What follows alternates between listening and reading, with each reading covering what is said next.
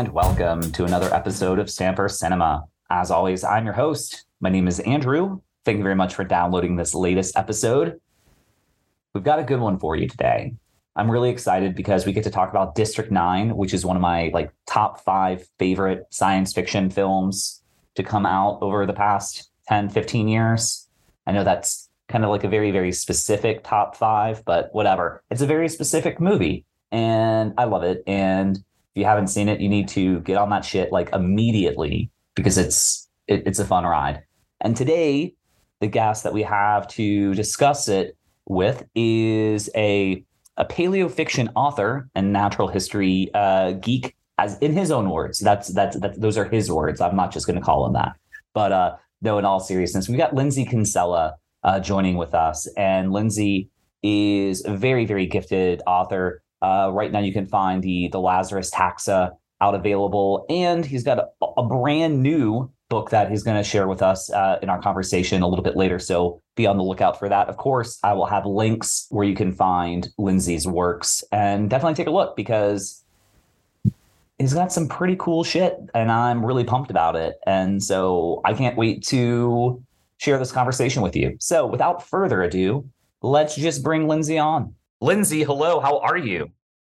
Hi, Andrew. I'm very good. Thank you very much for having me on. Oh, an absolute pleasure. Thank you very much for actually reaching out. I in the outset of my introduction, I briefly discussed who you are, what it is that you do. But for the listeners, if you wouldn't mind taking a little deeper dive, who is Lindsey Kinsella and what do you do? So I am an author. I predominantly write sci-fi and fantasy. I have a novel already available called The Lazarus Taxa, which is a sort of tale of the first ever expedition using time travel. And I have a novel which is soon to be released within 2 weeks of recording, possibly released by the time this goes out on air, called The Heart of Pangea, which is a sort of fantasy novel where a young girl and her imaginary friend venture into a fantasy world that she kind of invents in her mind. And yeah, a lot of a paleontology focus on my books. I like to look at dinosaurs and natural history and use the modern science to sort of reinvent it to the reader. Sure. And I'm sure you get it a lot, but what is it about paleontology that you yourself are attracted to? I think it's this sort of it's almost the sort of magic in terms of compared to other sciences, in the sense that you can't do much in terms of experimentation to be sure that it's right. Everything's always kind of this kind of detective work, try and piece together a picture from millions of years ago, and it's that sort of mystery element to it. We know that we'll never know everything, and just every now and then getting that extra little piece of the puzzle. It's almost following the science of paleontology is almost like a really good fantasy series, so you get a little bit of an answer every time, but 7 more questions with every answer. Yeah. What was your introduction to it? I mean, what I have to say about the Lazarus Taxa is that, I mean, you've taken 2 things that I love, which is time travel and dinosaurs. So, I mean, what was your in for that? What was it that the inspiration to kind of focus on that? Obviously, sci-fi covers a myriad. It could be a multitude of different things, but you're harnessing on something very, very specific. So I'm kind of curious to know what your origin story for that is. I think it sort of came in two waves, really. And I think that the first was just sort of frustration at popular media and how it hasn't really evolved with the science in the past 30 years or so. And I think the second was COVID and the inherent boredom that came with being stuck inside all day. So I sort of decided that, well, if no one else is going to kind of bring this, all this new science that we have and put it out there, and it is, screaming for some good fiction to be made from it. If no one else is going to do it, then I'll give it a shot. And yeah, that was 3 years ago now, and it seems to have stuck. I do have to ask. So you said that COVID obviously played a part in this. What were you doing before you got into writing? I've sort of dabbled in a lot of things, and then I tend to stay dabbling in those things and just have too many things to do. But I've always had a huge interest in cars, and I for years now, and I still do run an events business where we organise kind of classic car shows. Okay. And I have a classic car myself, which I've What do been you have? restoring for the past couple of years. So that was sort of taking up most of my time pre-COVID. And then obviously, events couldn't happen over COVID. So the writing kind of replaced that for a couple of years. And of course now I just do both and have no free time. But Mhm. it's Now you said you have a classic car. What type of classic car do you have? it's an MGB, which is an old Yeah. British sports car, which are actually, I gather, quite popular over in the States. I think they're actually more common in America than they are in Britain. Very well may be. I was born and raised on the island of Bermuda, and my father, which I mean, Bermuda is an English-owned, Commonwealth, and my father, when I was a childhood, after my parents got divorced, he treated himself to an MGB. So that's what I remember, like very, very early memories of my father with the black MGB, and there wasn't any backseat to speak of, but somehow he was able to get himself my oldest sister who would have the front seat, and Mhm. then my slightly older sister, myself, we would I don't even know how we made it work, but we were I don't know. And I don't know how we did it, but I mean we were very, very young, but just going around the island on his I couldn't off the top of my head, I don't know the year, but imagine it would have been the 70s or early 80s or what have you, the MGB that he would have had himself. But then he got remarried and had to part ways with his MGB. So I have I don't know, a little love affair with MGB. So I think that's great that you've got one yourself. Yeah, it's just a lot of fun, really, and yeah, absolutely. The back seat is a token gesture at best. Um, I do. My 6-year-old fits in the back relatively comfortably. My 10-year-old hits his head on the roof. So yeah, it's tight. Yeah. Now, what obviously I want to talk a little bit about District 9, obviously for obvious reasons, but what for the readers of your your novel that is available now, what can they expect? What's something that you can tease that the listeners should be on the look for? Something that, will sell the story more than just time travel and dinosaurs. I think for the Lazarus taxa, the key sort of selling point for me is that mystery element. So, yes, the expedition team that we follow travel back in time to the Cretaceous period, and there are dinosaurs. But I think the really intriguing element comes in the fact that it quickly becomes apparent that they're not the only people there. Most of the sort of story comes in slowly unraveling that mystery and finding out who is there and why they're there, and how sort of sinister their intentions are. I haven't read it yet, but I'm really looking forward to checking it out. So this introduction was really fun for me. This is also kind of like my own cheap way to educate myself on books that I haven't come across yet that definitely piqued my interest. So I'm jazzed about it. Are you a big dinosaur fan yourself? Oh yeah, I think I have been since I was sort of a small child. I think a lot of people tend to grow out of the dinosaur phase, and I just never did. We But it's locally. Oh, go ahead. it's quite a common question, particularly amongst sort of readers. They tend to ask, how long did you research the book? And I said, well, I started researching the book about 20 years before I knew I was going to write it. So I sort of have a long background in just obsessing over million-year-old reptiles. Yeah. What's your favorite dinosaur? I'm going to go relatively obscure on this one, but I think my favorite would be Carnotaurus. Sort of a to most people would probably look at it as sort of a tyrannosaur with horns, but it was built for speed, which I find really interesting. What about it specifically? Is it just the kind of like the Tyrannosaurus with kind of like the built for speed with horns? Is that what or was there something else about it that you're like that's my go-to dinosaur? Well, You can always edit this out if I get too geeky with this. I'm trying to hold No, myself like here. right now you're speaking my language, Lindsey. I mean, this is my shit right now. So So there are two things that I find really interesting about Carnotaurus. The first is sort of simultaneously how much we know about it and also how little we know about it. We only have one fossil specimen of Carnotaurus that's ever been found, only one. But the one specimen is remarkably well preserved to the point where we know what colour its skin was. We know that it had a reddish tint to its skin. We know that it had scales with sort of what are called nodules, kind of big lumpy scales along the side in rows, like scutes. And because it's so well preserved, said kind of in position, we can see how it's built. It's got legs built for speed, but at the same time, because there's only one, there's so much other information that we have no idea about. Mhm. We don't know, where the social, what sort of life cycle did they have. We don't even know, what period of time did they exist. We only have one. We know when that one lived. When did they first appear? When did they go extinct? We don't know. We don't know. Part of the trouble of only having one specimen, even though it's such an amazingly good specimen.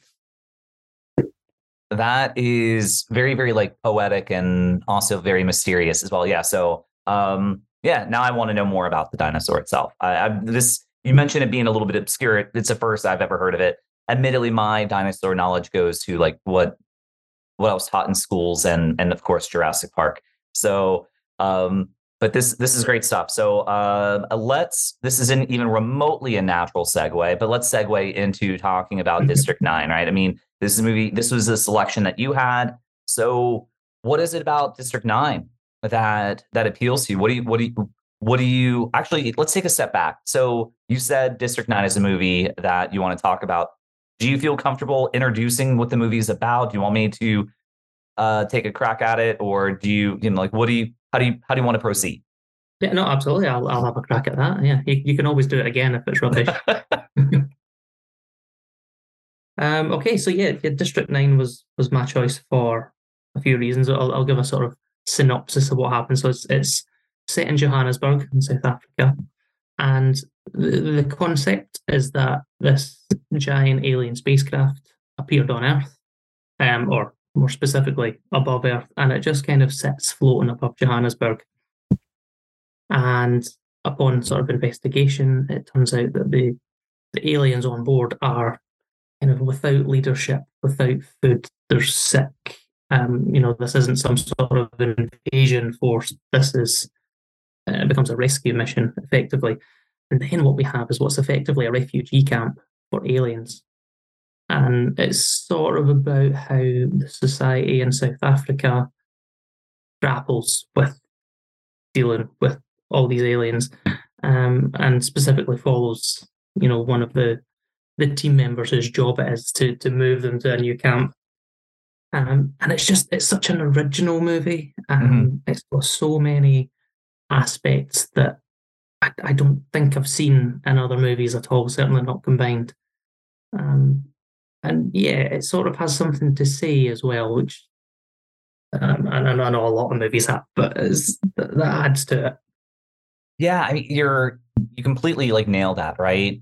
You get this spaceship that just kind of is there, right? And you've got these aliens that are all sick, and then the locals really want nothing to do with them. And then you've got this whole, obviously, without even, I don't think they're beating around the bush. I mean, they're definitely taking like little nods and mirroring, like discussing the whole like apartheid movement of the 1970s and 80s. I mean, that's a big theme that we're getting within this movie. They kind of intercut some of the stuff that are, dealing with even the Zimbabwe refugees. And I mean, you get a lot of rich themes going on in the movie. What I'm always fascinated by, it's almost some people's critique, but I kind of like we never know like why they're there in the first place, right? I mean, some people can say that is a critique or like a pitfall of the film. It's never discussed like why they're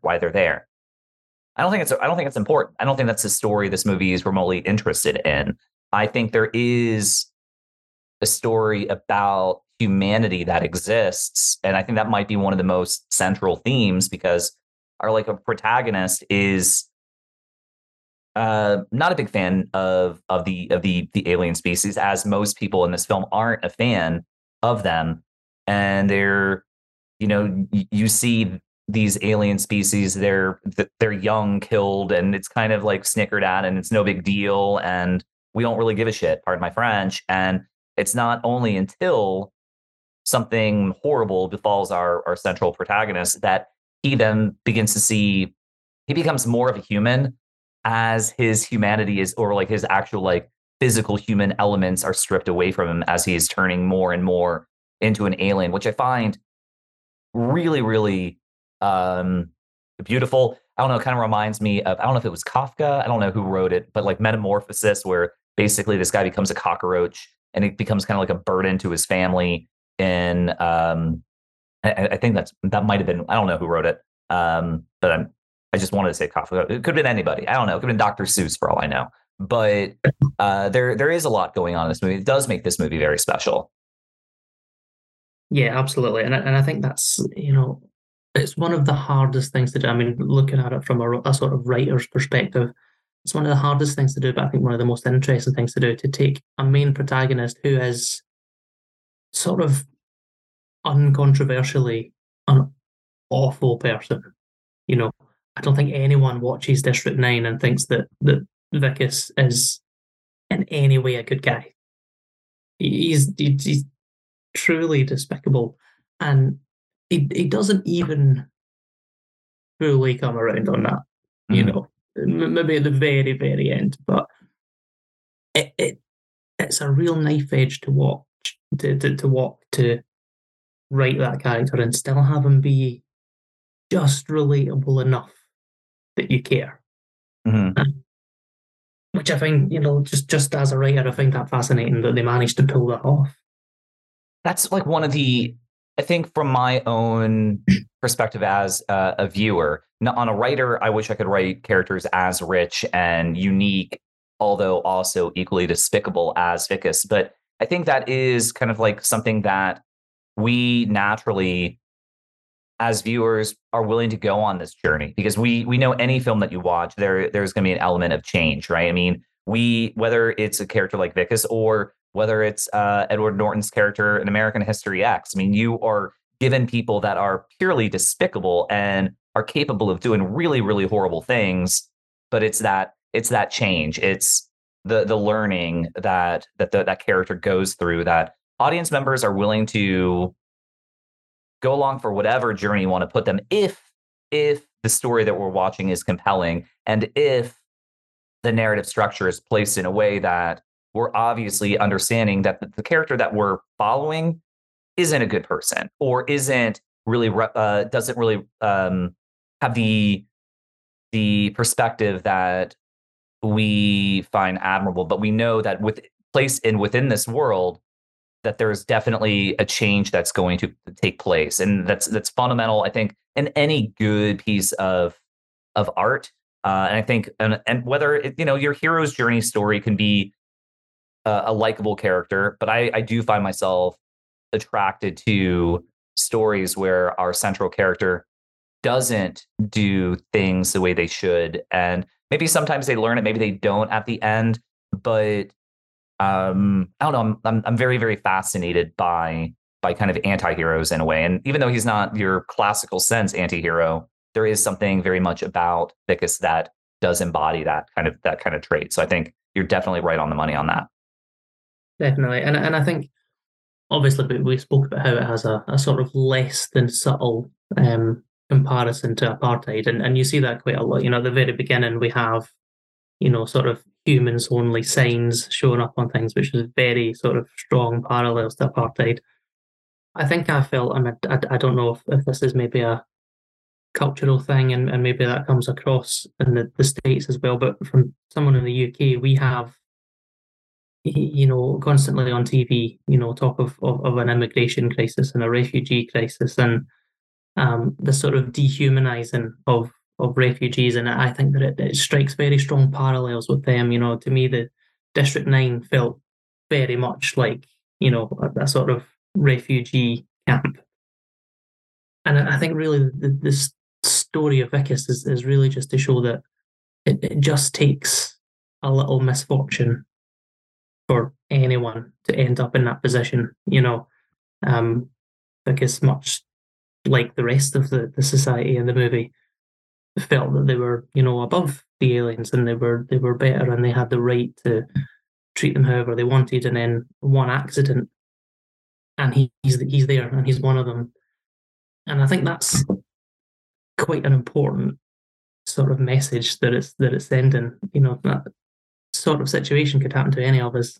Yeah, Lindsey, I completely agree. Now, for those of it that have been listening for the past 20 minutes or so, we briefly discussed what the plot of this movie is. As a reminder, District 9 was a film that came out in 2009, and it was directed by Neil Blomkamp, produced by Peter Jackson. Many of the listeners will know him from the Lord of the Rings, as well as myriad of other, in my personal opinion, better works. I love myself some horror Peter Jackson films, but had a budget of around $30 million US and grossed over $200 million US worldwide. Critically well received. You're looking about, on the Rotten Tomatoes aggregator, you're looking about 90% critic approval. Audience not too far behind at 82%.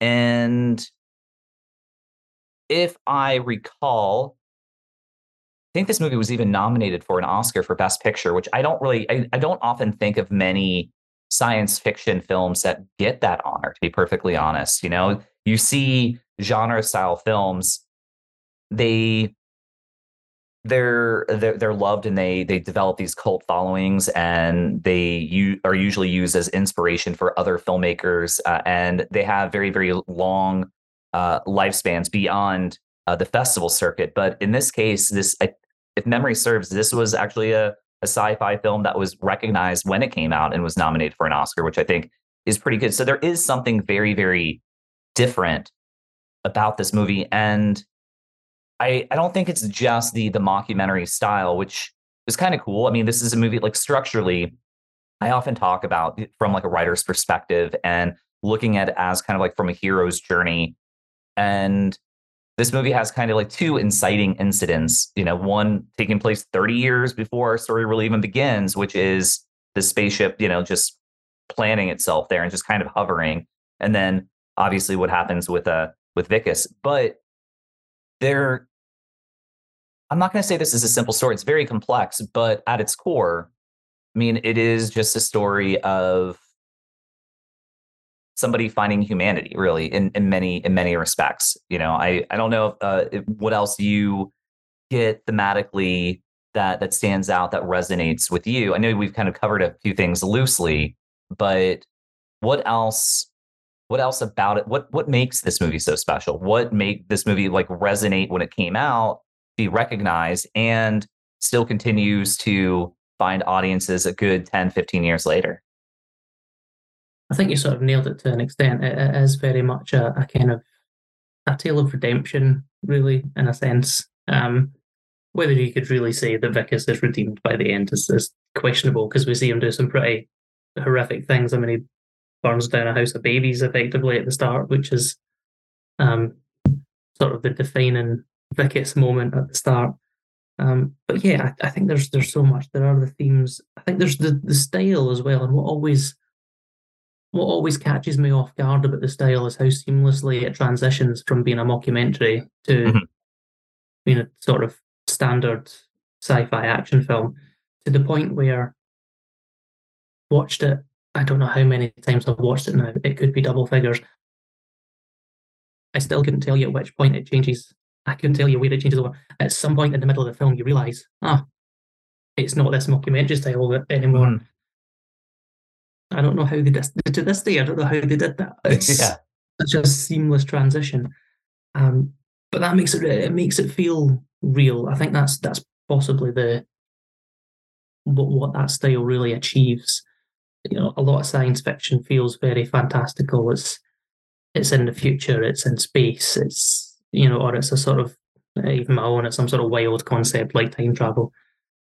District 9 feels like it could happen. It feels real. Nothing about it seems outlandish. Yeah. There's one principle that this spaceship turned up, and everything beyond that is like, yeah, that could happen. And you almost start to forget that it's a movie. I always find at the very end, when it cuts back to the sort of documentary style, and the main character, one of the interviewees, starts asking the question, what will happen when he comes back?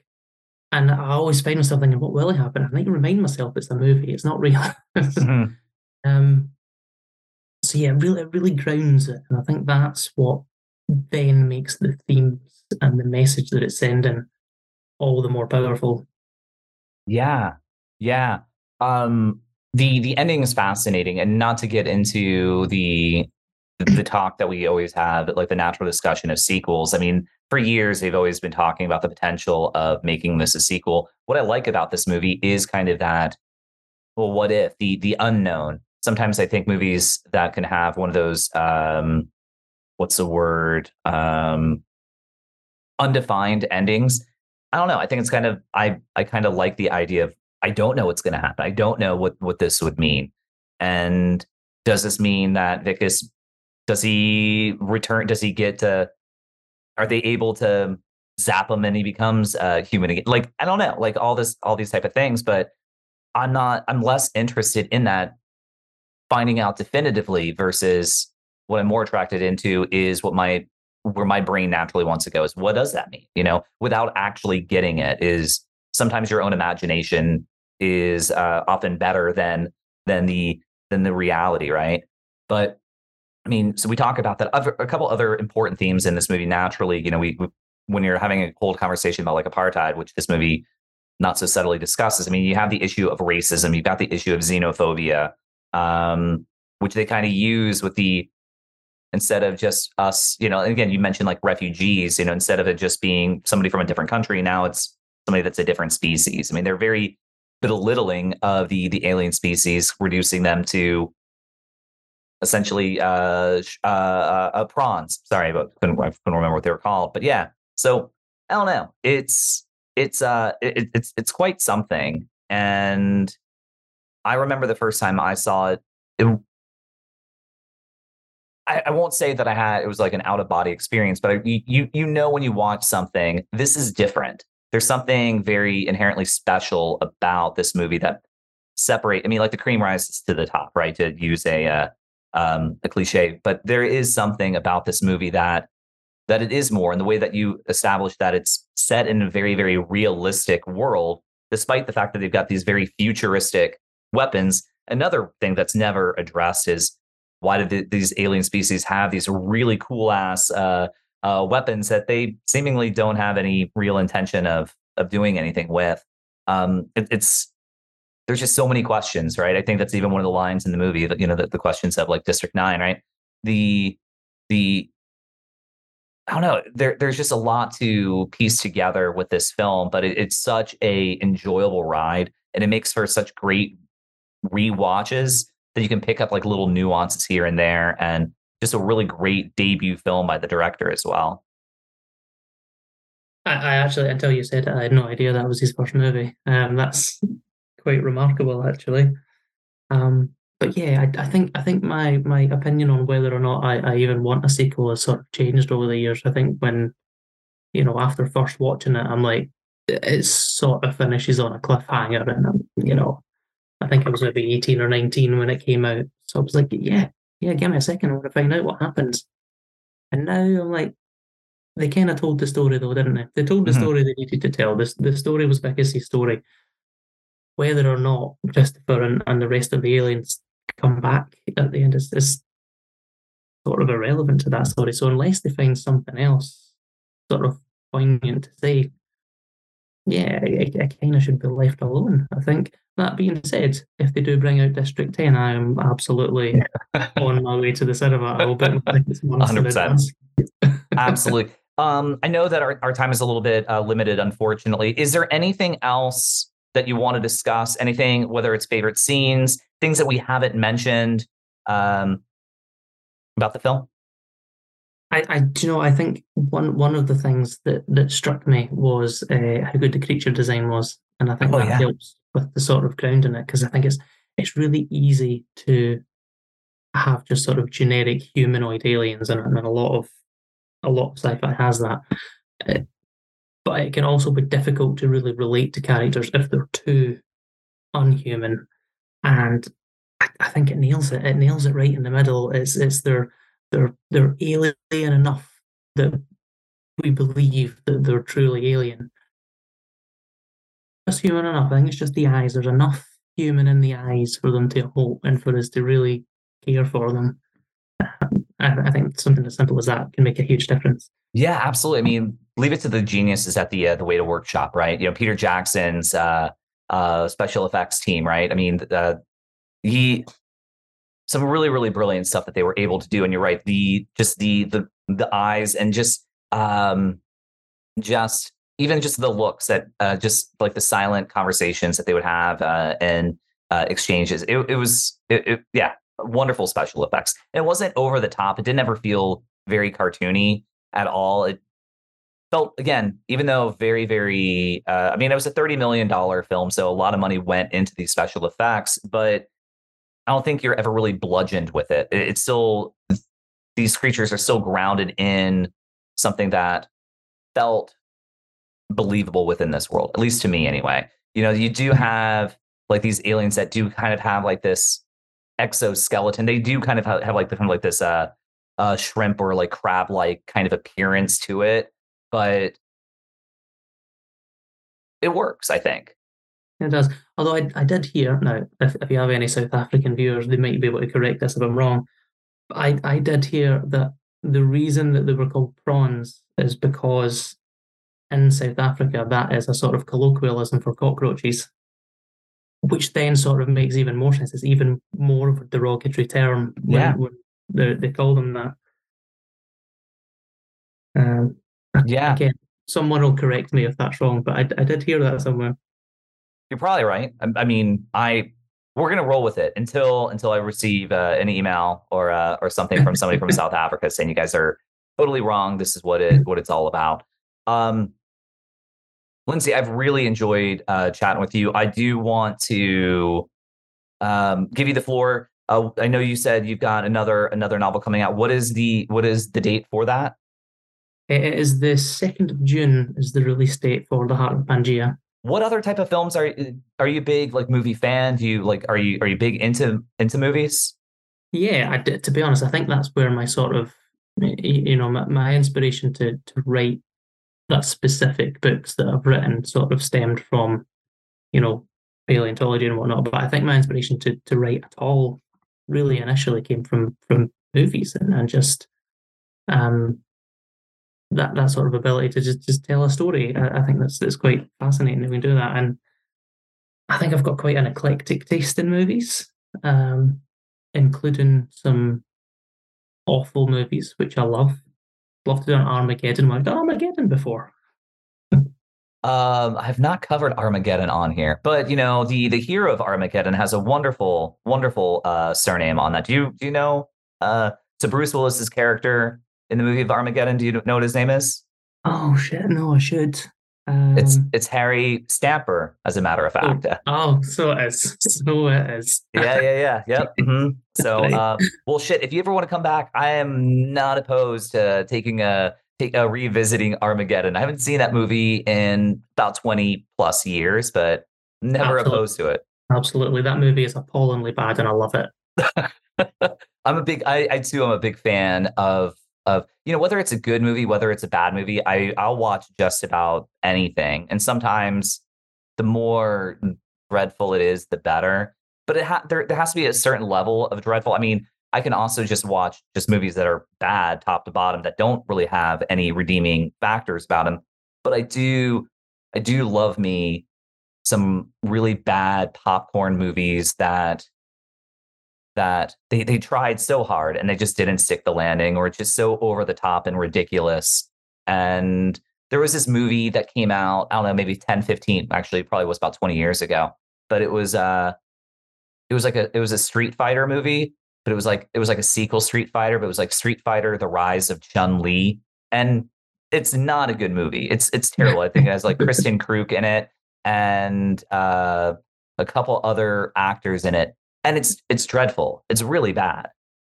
But if it's on television, I'm gonna watch it. I'm like, oh well, this movie's on, so my Saturday's ruined for the next 90 minutes.